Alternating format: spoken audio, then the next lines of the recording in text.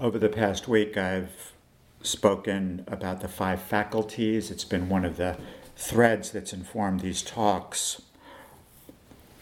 These 5 qualities that we develop on the path: conviction, effort, mindfulness, concentration, and wisdom, insight.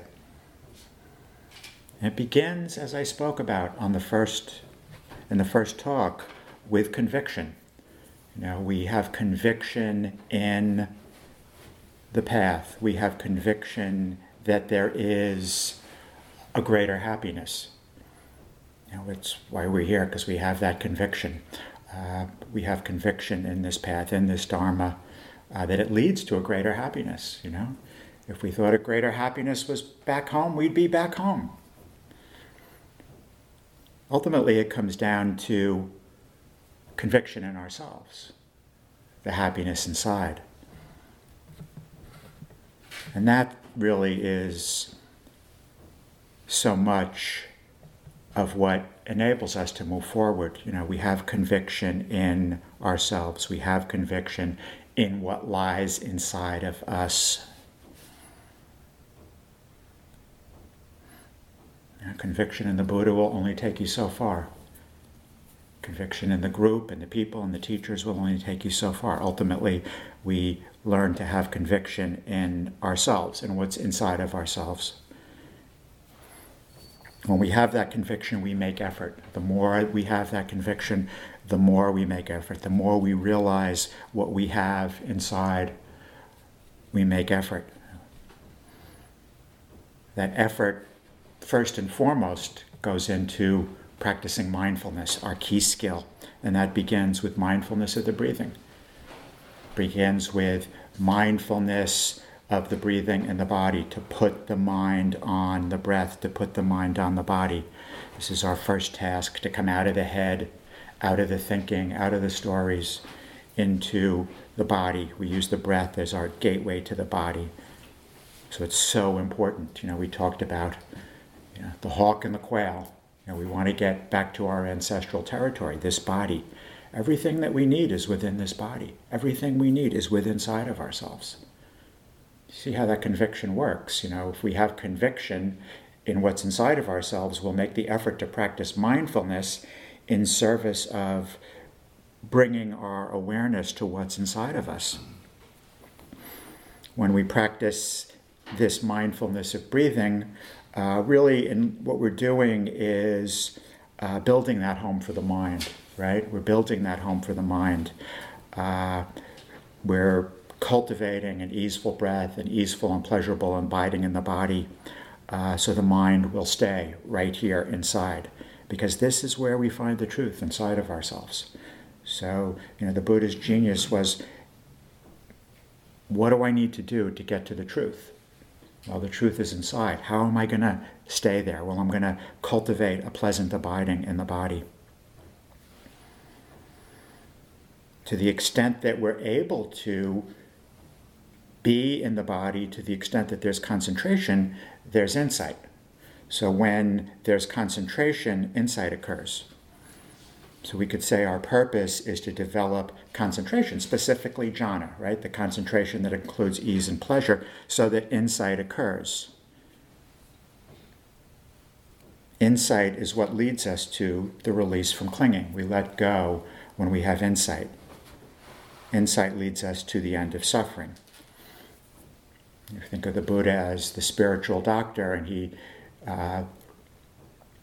diagnosed our illness as suffering caused by the clinging that we're doing. The cure for that clinging is wisdom, insight.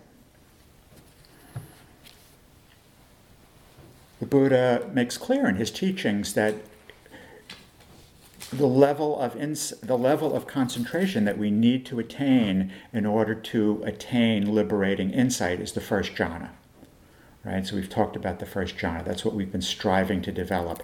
The first jhana, when the body is suffused with ease and pleasure, the mind, we're able to put the mind on the breath, to keep the mind on the breath, and we have this quality of equanimity, the ability to keep the mind on the breath regardless of whether our experience is agreeable or disagreeable.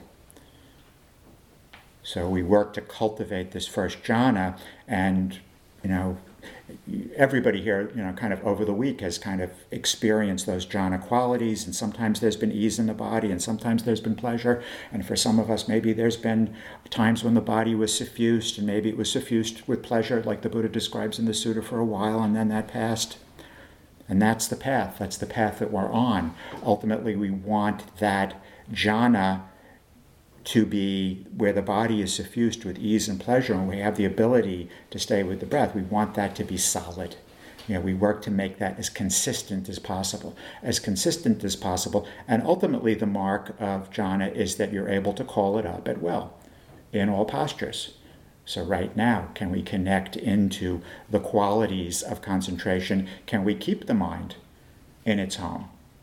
Can we keep the mind right there, no matter what happens? If I just start doing some ridiculous things, can you keep the mind right there? If the sun comes out, could you keep the mind right there? So the Buddha tells us we need to develop that first jhana. But don't take my word for it. He says, I tell you, the ending of the effluence depends on the first jhana. Effluence isn't a term that we've used so much or at all on this retreat. The ending of the effluence depends on the first jhana. If you think of the end of stress, this is the end of stress, is the end of suffering when there's just hearing, just tasting, just smelling. If the end of stress is just walking, the effluents are walking and everything else that comes. Walking and not liking the walking and loving the walking, the story about the walking, the perceptions of ourselves as a walker. That's the effluence. The ending of the effluence, so there's just walking, just tasting, just sitting, just listening, is dependent on the first jhana. I tell you, the ending of the effluence depends on the first jhana. Thus it has been said, in reference to what was it said, suppose that an archer or an archer's apprentice were to practice on a straw man or a mound of clay, so that after a while he would become able to shoot long distances, to fire accurate shots in rapid succession, and to pierce great masses. In the same way, there is the case where a monk enters and remains in the first jhana. So he's kind of really describing there that metaphor. It's kind of confusing, but he's really describing kind of the skill that we're developing in the first jhana, becoming skilled, becoming a craftsman. It's a skill. In the same way, there is the case where a monk enters and remains in the first jhana.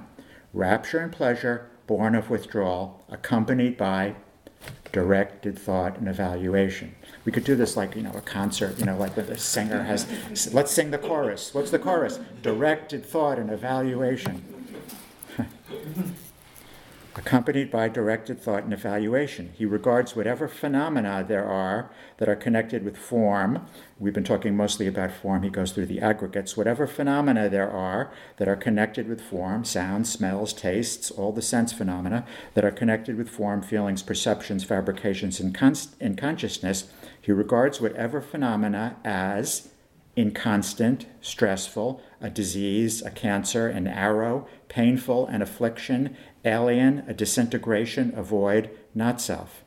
So he's tougher than I am, right? I just said inconstant and stressful.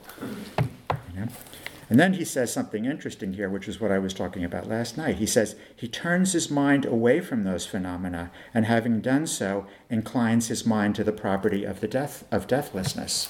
And that's what we talked about last night, seeing the unsatisfactory nature of sense pleasure, sense experience, and letting go of it and turning our mind to the property of the deathless. Nibbana. He turns his mind away from those phenomena, and having done so, inclines his mind to the property of the deathless. This is peace. This is exquisite. The resolution of all fabrications, the relinquishment of all acquisitions, the ending of craving, dispassion, cessation, unbinding. So when jhana is developed, when this concentration is developed, we are able to see we're able to see clearly, we're able to have discernment, we're able to see the truth. I always like what Tanjeff says. Oops, turn this on. Yes. I always like what Tanjeff says about this. He says, do concentration, insight will happen. That could be another mantra. Do concentration, do concentration. Ajahn Lee talked about that. Concentration being the hard work of the practice. If we think of the three pillars of the practice, the development of the skillful qualities, concentration, and discernment, another way of looking at the practice, as three pillars that we use to build a bridge over a river. Concentration is the pillar in the middle. It's the hardest to build. You have to build it. It holds up the bridge. You have to build it in the water and in the mud. Concentration is the hard work of meditation. That's what we've been doing here. We've been doing concentration. Doing concentration. We've been doing the hard work. And what I would submit to you, some of you may argue with this, is that we've put in this work in terms of developing concentration, in terms of doing concentration, and we've had insight. Everybody here has had insight. Everybody here has had insight on the noble and transcendent level. Everybody here has had insight into the truth of suffering and the end of suffering and the cessation of suffering. Most of those insights you probably don't realize you had. Most of those insights you probably don't realize you had. Most insight develops in a way that's very imperceptible until at some point you hit a critical mass and it becomes perceptible. But most of the insights you have, you don't know that you've had. So you have to take it from me. You've had insights. We talked about this in one of the groups. What am I going to take here? Am I going to lose everything? No. You've had insights. Most of them you don't realize that you have. They're in the heart. They're in the heart. You have them. You're going to take them home. They're right here. You don't even have to put them in your baggage. They're right here. If you forget, you could forget the toothbrush, whatever, the insight will come home with you.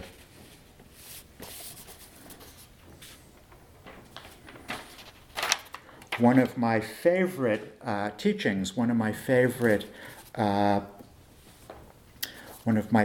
descriptions of this relationship between concentration and insight, and how concentration, the development of concentration, leads to discernment. Just in and of itself, it leads to discernment without us really having to do anything. One of my favorite descriptions of that is the description that Ajahn Mahaboa offered. And Ajahn Mahaboa was one of Ajahn Mun's students, one of the great Ajahns in Thailand. In fact, he just died a few years ago. He was sort of the last of the great Ajahns of that generation. And this is what he said. When he talks about the citta, we've been talking about that. So that's the mind and heart, right? The citta. When the citta enters into a deep state of calm and concentration, the conscious awareness that is normally diffused throughout the body simultaneously converges from all areas of the body into one central point of focus at the middle of the chest. The knowing quality manifests itself prominently at that point. It does not emanate from the brain. Although the faculties of memorization and learning arise in association with the brain, direct knowledge of the truth does not. Step by step, beginning with the initial stages of samadhi, concentration practice, progress in meditation is experienced and understood in the heart, only in the heart. That's why you can't necessarily think your way into knowing that you've achieved insight, because that knowledge is in the heart. Step by step, beginning with the initial stages of concentration practice, progress in meditation is experienced and understood in the heart, and only the heart. This is where the truth lies. And the meditator who practices correctly knows this each step of the way. When it comes to understanding the true nature of all phenomena, the brain is not a factor. It is not useful at all. The citta's serene and radiant qualities are experienced at the heart. They emanate conspicuously from that point. All of the citta's myriad aspects, from the grossest to the most subtle, are experienced clearly from this central spot. So when we enter into concentration, when we enter into concentration, our awareness, which is typically, our awareness is kind of all over the place, right? So we're trying to bring our awareness into the body, but even when we bring it into the body, it flies out, it goes here. You've probably noticed that, as the awareness, as the concentration comes more and more into the body, it focuses in, more, in, until at first jhana, at that stage of concentration, our awareness converges right here in the heart. This is the knowing quality right here. It's right here.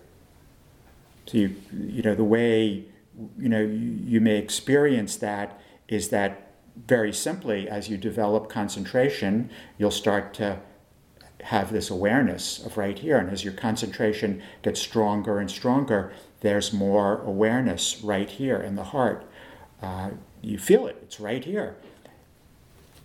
It simultaneously converges from all areas of the body into one central point at the middle of the chest. The knowing quality manifests itself prominently at that point as the concentration gets stronger and stronger. And this just isn't in meditation, right? This is in all postures. Then the knowing quality right here becomes prominent. So you're always able to be in touch with it, and it's always knowing. It's always knowing the truth. It's always right there. It's always right there, and your awareness, it's there right now. It's right there right now. You're just not aware of it. It's there right now. It's right here. Only a few of you have that. Just a few. No, everybody. Do you think only a few of you would have it? No, everybody has that knowing quality right there. As concentration develops, we become more and more and more attuned to this knowing quality. It's always right there. And in a sense, this is hard to describe, your awareness, it's always right there in your awareness. It's always right there in your awareness, when the concentration, and that is not just on the cushion or off the cushion. It's always like you always, it's like always like right there, and you always know it's right there because your awareness centers right there in the heart. The breath just keeps you stabilized. The breath keeps you in the body. That's your stabilizing factor. But you live from right here. Your awareness is right here. So, I always say the practice is a practice of out of the head, into the body, into the heart. Out of the head, into the body, into the heart. And, it's a real thing. It's right here. The knowing quality is right here.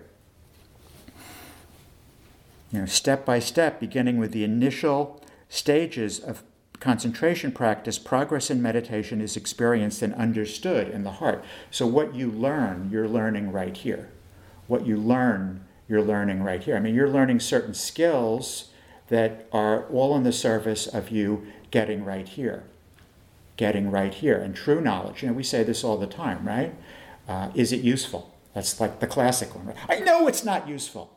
No. Does the heart, are you connected to that truth in the heart? That's why we ask the question. The question helps guide us into that truth in the heart. So you say, I can't do that. Have you ever asked, is it useful? And you know the truth in the heart, right? You connect with that. So that's the difference. Is it useful? I know it's not. Is it useful? So, the more you are in your body, the more you are in touch with that knowing quality.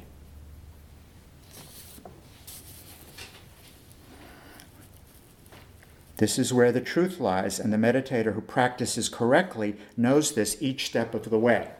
So what that means is that what you're doing is you're striving to know the truth here, not intellectually. You're striving to know the truth in the heart. You're striving to know the truth in the heart. Right here. When it comes to understanding the true nature of all phenomena, the brain is not a factor. We want to know the truth right here, not here, here, here. I know, sometimes people say, what is he talking about? Oh, that sounds like weird. I don't get that. It's one of those things. You all actually do get it. You all get it. You all get it. You all get it. You can feel it right now, right? I'm offering the Dharma. There's an intellectual understanding. You feel something in the heart, right? You feel something in the heart if you connect into that. I mean, that's a good Dharma talk, right? A good Dharma talk is go straight to the heart. Go straight to the heart. That's why we usually say put away the notes. Just be there. Be in the heart. Just be right there. We seek to know the truth. We find the truth in the heart. So in our practice, we move towards knowing in the heart, because this is the place of liberating wisdom.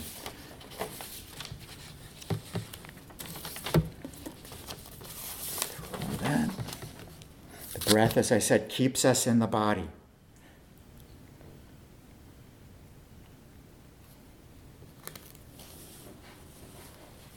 So we understand in the heart. We understand our experience from the heart.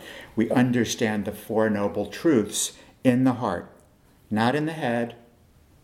I mean, we start off with an intellectual understanding, right? But ultimately, we're moving towards knowing the truth in the heart.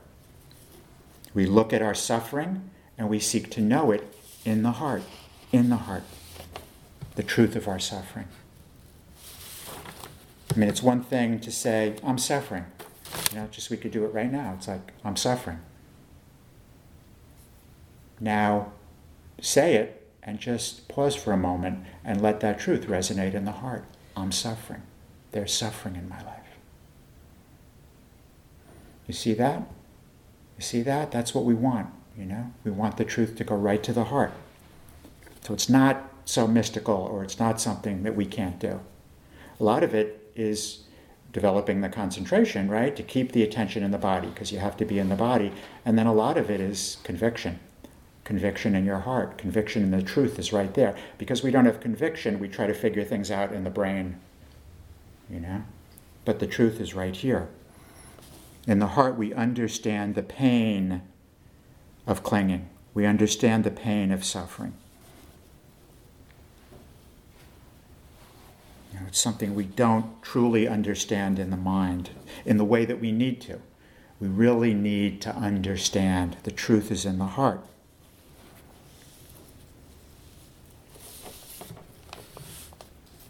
We understand, we've talked about this a lot in classes, we understand that when we're knowing that truth of suffering, when we know the truth of suffering, when we experience the truth of our suffering that may be coming, maybe you felt today, that suffering from clinging to anxiety about going home, and when we feel into the truth of that anxiety, we know that what we're feeling, we know what we're knowing in the heart is the truth of that suffering, which is the truth of all the times that have led to that anxiety, that we felt that anxiety, that conditioned experience throughout our lives, right? And you kind of know that, right?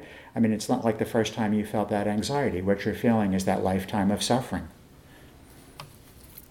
The Buddha asked his disciples to know that, what's greater?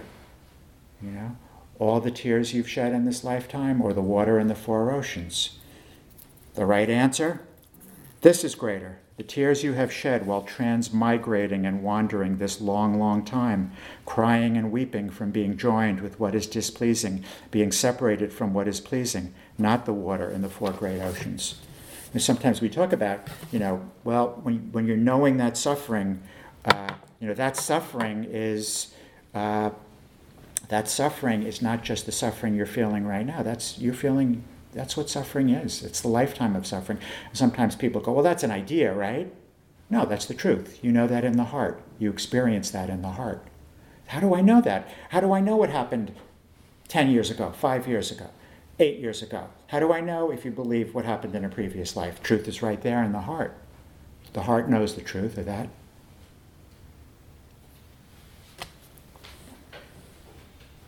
The heart knows that our suffering is caused by what we're doing. And the heart understands that we don't have to do what we're doing. We don't have to cling. We don't have to cling to the experiences of body and mind. I mean, that's a really hard thing to understand, right? It's like we've talked about that a lot in a lot of the groups and the individuals, experiences like how how do I not cling?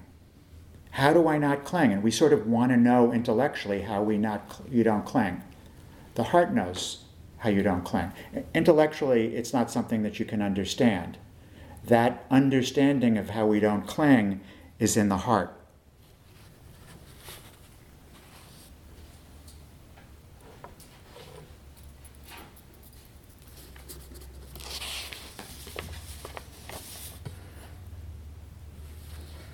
In the heart, we understand that we have the ability to let go.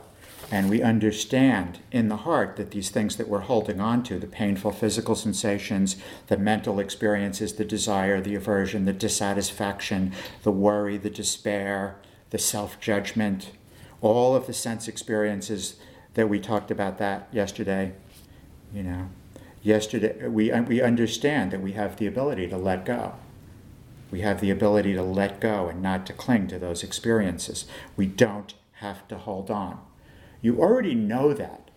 You already know that. We're just trying to tap into what you already know. You actually already know how not to cling. It's like in coming in, I'm being a little glib here, but in coming in to ask me, how do I not cling? It's like, you already know that. You have to find out for yourself. The heart already knows how not to cling. It's right there. Problem is we're trying to figure it out, right? We're trying to figure it out. It's like once we really connect into the heart, letting go will happen. Once we develop concentration, that insight will happen. We'll be connected into the knowing quality. We'll know how to let go. We'll know how to let go. See, we're a little impatient, right?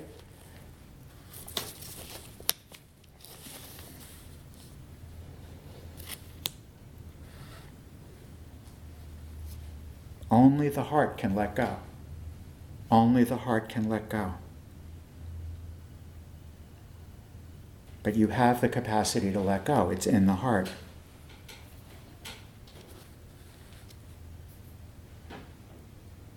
So we understand these truths in the heart. We understand these truths in the heart.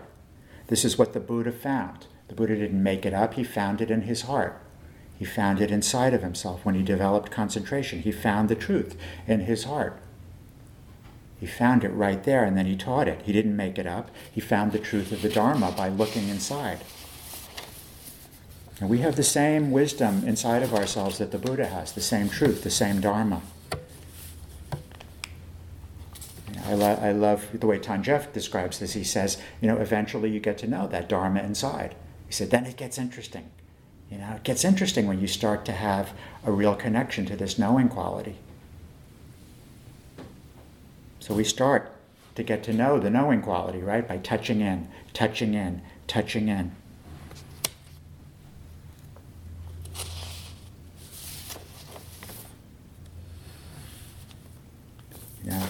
At first, we develop the wisdom about suffering and letting go, and that letting go, letting go leads to the end of suffering. We develop that wisdom on an intellectual level, right? And we need that wisdom on an intellectual level. We go hear Dharma talks, we read, and then we study, so we kind of know it. We kind of know it a little bit. And then what we're asked to do is, like when we're meditating, start to apply what we've learned. So you try to remember what you've learned. So it means that you've got to study and you've got to think about it. And then when you have that little 5-second window of observing, the anxiety or the dissatisfaction, it's like, what did he say in that Dharma talk? What did he say? So we try to remember as we're looking. We start to, and what we start to do, of course, is we start to ask some questions. And what we're doing is what? We're asking some questions, Am I suffering? What am I doing that's causing suffering? Is there clinging here? Do I have to hold on? Do these objects have to be held on to? Are they mine? This is a very important stage the asking of these questions, what we're doing, of course, is we're inclining our awareness into the citta, into the heart. We're inclining our awareness into the heart. What does Tanjev say? We learn to use the head to connect to the heart. We learn to use the head to connect into the heart. Over time, we develop concentration. We're more and more connected to the heart. Eventually, you don't need to ask any questions. You don't need to think, what did he say? You just look and the heart knows. You just look and the heart knows. You just look at that sensation in the body or that aversion or that dissatisfaction, and you see it with the heart. And that's when you have liberating wisdom. Liberating wisdom is going to come when you see it purely with the heart, which means you have to drop the veil of the thinking eventually, because that's just kind of getting in the way a little bit. Is it, what am I clinging to? Do I have to cling? That's getting us there, but eventually it becomes a hindrance. We let go of it, and we just know things purely from the heart. The metaphor the Buddha used is like a raft. You build a raft to get over the river. Once you get over the river, that's all the studying and the thinking and the reading and all of that, the learning that we're doing, the questions that we ask when we're meditating. Eventually, when you get across the river, you don't carry the raft around with you. It becomes a burden. All that stuff that becomes a burden. You're already in the heart. Now you're trusting the liberating wisdom of the heart. That's why Ajahn Mahaboa, the Thai teacher, said, the truth goes straight to the heart. Straight to the heart. Straight to the heart. Gradually we're connected to the heart, the citta, in all postures. In all postures. That's why it's so important to be able to, it's the ultimate reason why it's so important to be able to call up concentration at all time, to be always able to hold your spot. And then the motivation to really, develop your concentration and try to stay with the breath becomes strong, a lot stronger when you know that it enables you to connect into your innate wisdom and to the love and compassion that's in the heart. So gradually we're connected to the heart in all postures. The hardest is when? The hardest is when there's turmoil. It's a little bit of a catch-22 because we want to look at our suffering. But the hardest, if we think, when there's turmoil, we think of like life experience turmoil, that's when it's kind of the hardest to stay in the heart in many cases, right? That's where equanimity comes in. Equanimity enables us to keep our spot, to maintain our awareness of the body so that we can always be connected to the heart, always in touch with that knowing quality as we move through life, and that knowing quality guides us as we move through life. We depend less and less on the thinking mind, which can only take us so far, and more we depend on what's inside. It's like the athlete or the musician, you learn your skill, your craft, you learn how to play, but eventually you have to forget what you learned. You can't be thinking, Eric Clapton isn't going, where do I put the finger? How do I make the G chord? He's just booming. That's what a great athlete does. A great athlete is just not in the head, just plays. We talked about that the other night with my friend George, who works with athletes. And what he's trying to get them basically to do is to think less and to trust their athletic ability. And of course, remember what I said the other night, the great athletes at the very highest level of performance have complete conviction in their athletic ability, so they just let it. They don't think about it. And that's why, that's why the line between the good athlete and the great athlete, or maybe the good musician or the good artist and the great is, confidence in what you have inside. George had said he's only one athlete that he ever worked with who had, that complete conviction on what he had inside of himself. Michael Jordan. And he said, they used to meditate before every game. And George said, Michael didn't need to meditate for one thing, and he didn't really like it. But he did because he knew if he meditated, all the other guys on the team would do it. See, that's when you're really connected with the heart, it's not just about you. You understand how, you understand your relationship with others. That's my favorite part of, when he talks about Michael Jordan. He did it because he knew. He knew in his heart, and that's how he could connect to others, by doing it himself. He wasn't, some kind of prima donna. So we seek to live from the heart, to relate to others, just like Michael Jordan, from the citta, from the heart. Typically we don't. We may not relate to others so much from here, right? We may not be centered and not in the body when we're relating to the other, and our awareness is diffused. Maybe it's in the head, maybe we stay in the body. It's not, we're not so much in the body, and we're not in touch with the knowing quality, where our awareness isn't diffused into maybe views about the other person. Nobody ever here has views about other people. Liking and disliking, for the most part, we're going to consider people that we are relating to either as pleasant or unpleasant. So, the tendency of the mind is to go into not liking and disliking, which cuts us off from the heart. Or we may find some people neutral, so we go into a diluted state. We don't even really see them. So there's this veil of that's between us and the heart. The awareness is diffused. There's the veil of preconceived notions. The people we know, we don't really see them. We see our perception of them, and that stands in the way of really knowing them. We have an idea, particularly maybe the people you know really well, and we relate to our idea of them, but not really them. We're not really in the heart. We don't really see the person. We see the idea of them. When we're present, when we're in the body, really connected to the body and the breath and connected to the citta, we see right through that veil. We see right through that veil. We see others with the heart. We see into the truth of their hearts. We relate to them with love and compassion. We talked about this a lot last year on the Metta retreat. And, we talked, particularly when we got into talking about neutral beings and all beings, how, we really don't see the other. We really don't see the other. I talked about what Camus said, that we never really look into the beauty of others' faces. We never really look them in the eye. We look away, or even when we look at the other, we're not really looking into their faces. Sort of the most blatant example of that is walking down the street in New York. Whatever we can possibly do to not look into somebody's face. The retreat, we're looking down so that we can develop the strength and skill so that when we do look up, we can look into the other's face.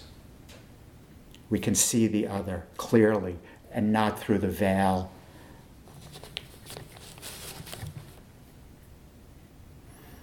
When we look at the other clearly from the heart, we see these beings, all these beings have a wish to be happy. We see right into the truth of their hearts. We strive to live from the heart when we're in the world. We see the world with the heart instead of through the veil of our views and our liking and our disliking and our preconceived ideas, our perceptions. It's like, we have all those things about where we live, the apartment, the street that we live on, the job, the people, as I just said.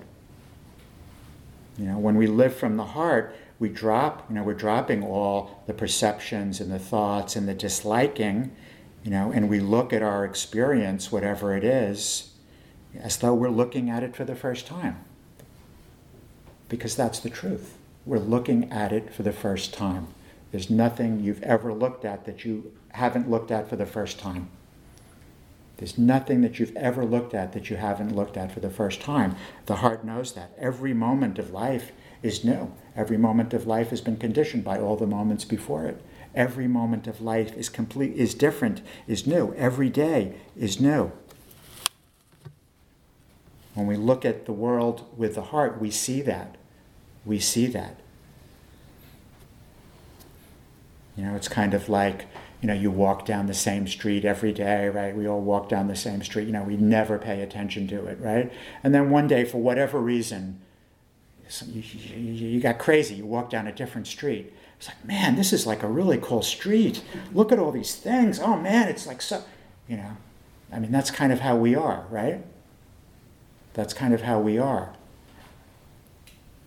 We can always be that way, looking at that street, it's a new street, when we look at it with the heart.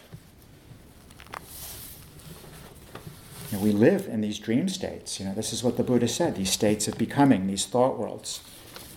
We're striving to live from the heart, present, present, present, in the body, awake, and in the truth of the heart, connected to the citta, right here, right now. Right here, right now, right here, right now, in this moment. In this moment, there's no backwards and forwards. All there is this moment right now. There's no time. There's no time. There's no backwards and forwards. Those are ideas, concepts. We let go of those. We're in this moment right now. No backwards, no forwards. This moment is timeless. This moment is deathless. You know that. You know that when you're in the heart. That's what we strive for. We strive for the deathless. We strive for the deathless. It's not some abstract idea.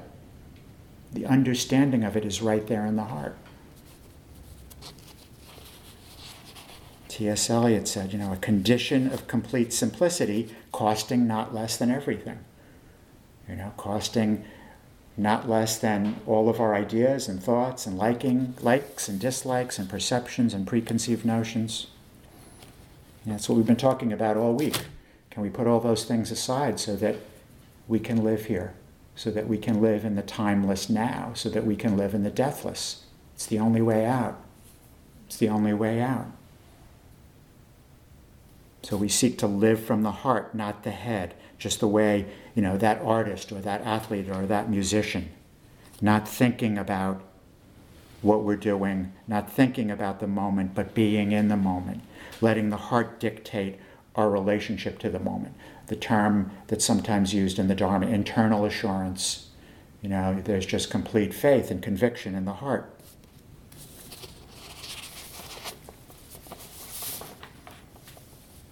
So we strive to live from the heart so that we can create our lives, shape our lives. It's like one of my mentors used to say, think of your life is a work of art. It's a work of art. It's like every day, every moment is that blank canvas that you're meeting. If the artist doesn't look at the work that way, then it's no longer art. It's usually probably something they're trying to sell. So every day, every moment is that blank canvas. We look at our life as a work of art. We paint our masterpiece. The musician creates the symphony. Musician has that music inside, right? You can't describe, what is that music? Nietzsche said, try to describe music. Can't describe it. He had a relationship with Wagner, which eventually he split from him, but he was very interested in music. Try to describe music using fabricated terms. You can't, because it's unfabricated.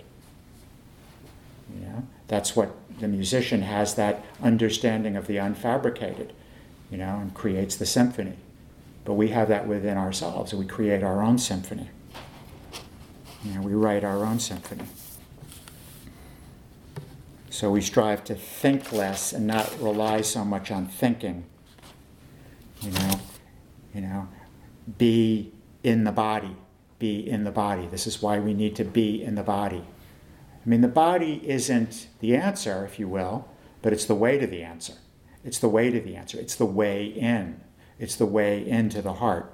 We stabilize here just the way Ajahn Mahabua says, at concentration, when it reaches that level of the first jhana, the awareness converges right there in the heart. And that's why it's so important, to stay in the body in meditation. Those kinds of meditative states when you get, we want to stay right here because this is where the answer is. This is where the truth is. So we seek to think less. This is what the Buddha had to do. This was the beginning of his finding the truth was he had to really work on his thinking. Once he was able to really work on his thinking, then he was able to develop jhana. So we strive to think less. We're heedful of our thinking. We strive to be in the body. We develop a daily practice. We make a commitment to that. We seek to maintain the breath and the awareness of the body in all postures. Buddhadasa said, don't do anything that would take you out of your body. We seek not to get so caught up in the ways of the world, because there's so much noise out there. So much noise in the world, so much noise in the mind. We seek to have more silence and more stillness so that we can be more connected to the heart. We don't seek to become less involved with sense experience and incline more towards stillness so that we can experience stillness. It's good, but there's something beyond that. We do that so that we can be more and more connected to the heart, so that we can live from the heart. We say, I can't do it. I've given examples of how we can do it. I always go back to what I learned from Ajahn Amaro years and years and years ago. He said, when you have to make an important life decision, don't think about it. Don't think about it. He said, he actually, I think he had like a legal pad like this when he was talking about this. And he said, usually what we do when we have, try to make a decision is we make a line down the middle. If we don't do it on a piece of paper, we do it in our mind, and we make pros and cons, and there's always the same amount of pros and cons, because that's how the mind is. That's the mind. Because that's the nature of the mind. That's just the nature of the mind. So if you have to make a decision, try to live in the question, what should I do? I've been doing that ever since. At first it was hard because I didn't have faith, so I tried to think about it. I've done that ever since. I've given students that suggestion. People come into me, should I get divorced? Should I do this? Should I do that? What should I do? Don't think about it. Try to live in the question. Nobody's ever come back to me and said that was bad advice. In fact, everybody came to me and said, you know what? I knew exactly what to do. I knew exactly what to do. It was right there. Because it's right there anyway. You already know what to do. It's in your heart. You already know what to do.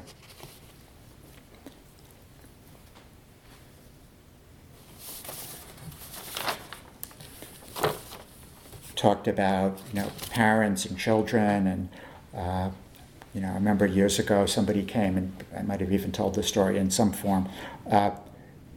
I'm having difficulty with my child, and I want to relate to her with more love and compassion. So I said, this is what you do. When you approach your child, ground yourself in the breath, bring your awareness here and say, I'm going to relate to my child with more compassion. What else? Just do that. So she went home, and she came back a week later, and she said, that's incredible. That was incredible. I just started doing that. How did that happen? That happened because she knew what to do right in the heart. She used that fabrication to move her awareness into the heart. And the heart knew exactly how she needed and what she needed to say and do with regard to her child. You already know what to do. You already know what to do. You already know that the heart can lead you to happiness. You just have to rely on it and develop that connection more to it through the concentration practice.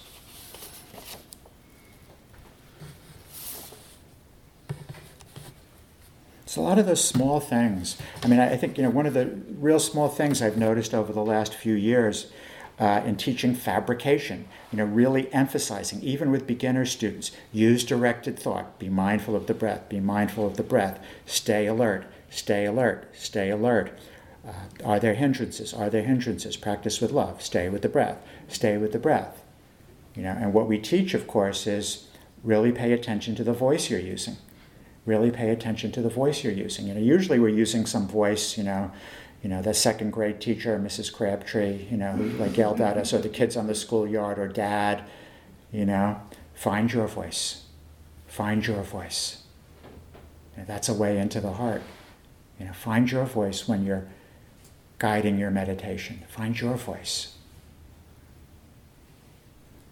It's like, you could listen to a guided meditation you're better off listening to your own guided meditation that you offer yourself every day, because you're learning to stay with the breath and do what you need to do, but you're also learning to connect to your heart in that very simple way.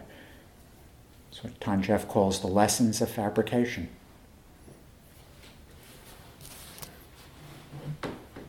So, end with a little story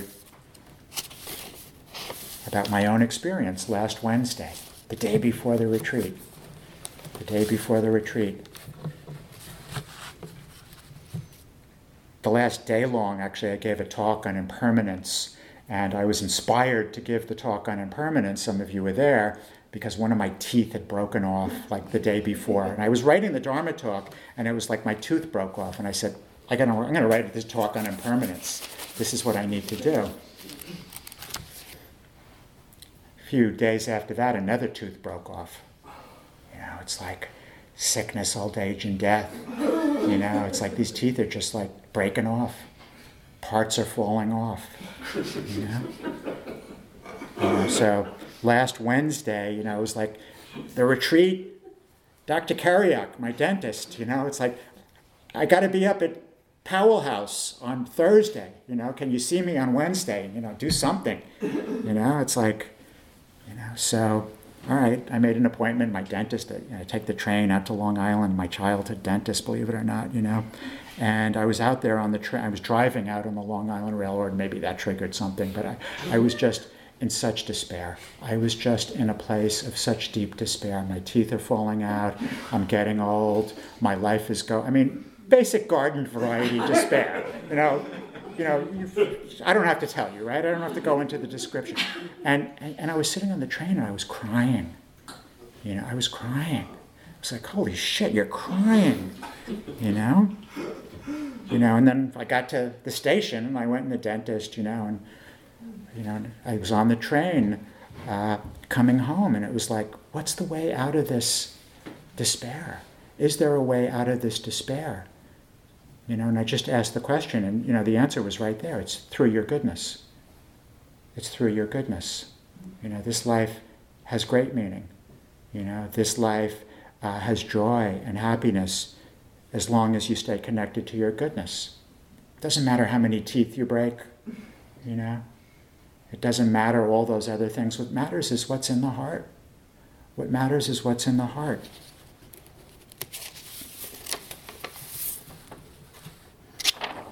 So then I got off the Long Island Railroad. I told you this was a story. And I was like, I have this goodness, and that was like, oh yeah, I can find a way out of my suffering. I can find happiness. Everything shifted in that moment. Everything shifted in that moment. Life begins on the other side of despair. The heart will see us through. It's the only thing that can see us through. That's what we turn to. So I was on the subway. This is where the story gets, for me, well, I don't want to dampen it. So I'm on the subway, and I'm on the A train, I think, from Penn Station to 14th Street, to get the L. And I'm on the subway, and it's a typical subway car, and I'm standing there, and I just have this experience. I'm not one who has like these super normal experiences, and I just looked at the people on the subway, and I saw their goodness, and I saw into their hearts. I'm not saying it was an idea. It was like I just had this X-ray, and I could just see right into their hearts and their goodness, every one of them. And there was just like gold right there. Their hearts were shining. Their goodness was it was just one of those things. I was kind of blown away. There were these two homeless guys, no different. Their goodness was just as profound as the Buddha's. As profound as the Buddha's.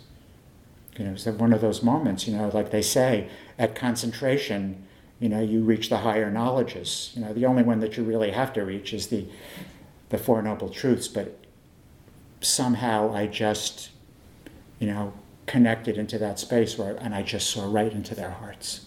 Right into their hearts. It was I just saw it. It was a light coming from each one of those beings. And then it gets even better, actually.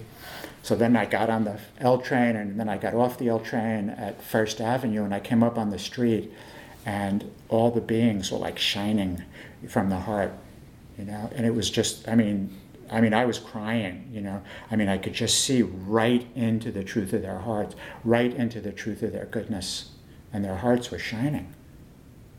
And the thought that came to me was like, how can we ever say that all beings don't have a light inside? How could you ever say that? It just came to me. And then, of course, the corollary to that is, how can I ever say that I don't have a light inside? How can I ever say that I don't have a goodness inside? We all have this within. We all have this goodness. We all have this innate wisdom that Ajahn Mahabodhi was talking about. We all have the qualities of love and compassion. We all have the Dharma inside. It's right there. And that's why we're here. That's why we're here. One of the groups, and I think in one of the Dharma talks, I talked about just this impression I was having on this retreat, like we're all on this journey. Sometimes, and even when I said it, it was like, I know we're on a journey, but I'm not sure where, And then, it was like, I realized we're all on the journey to the heart. We're all on the journey to the heart. So let's just close our eyes for a minute.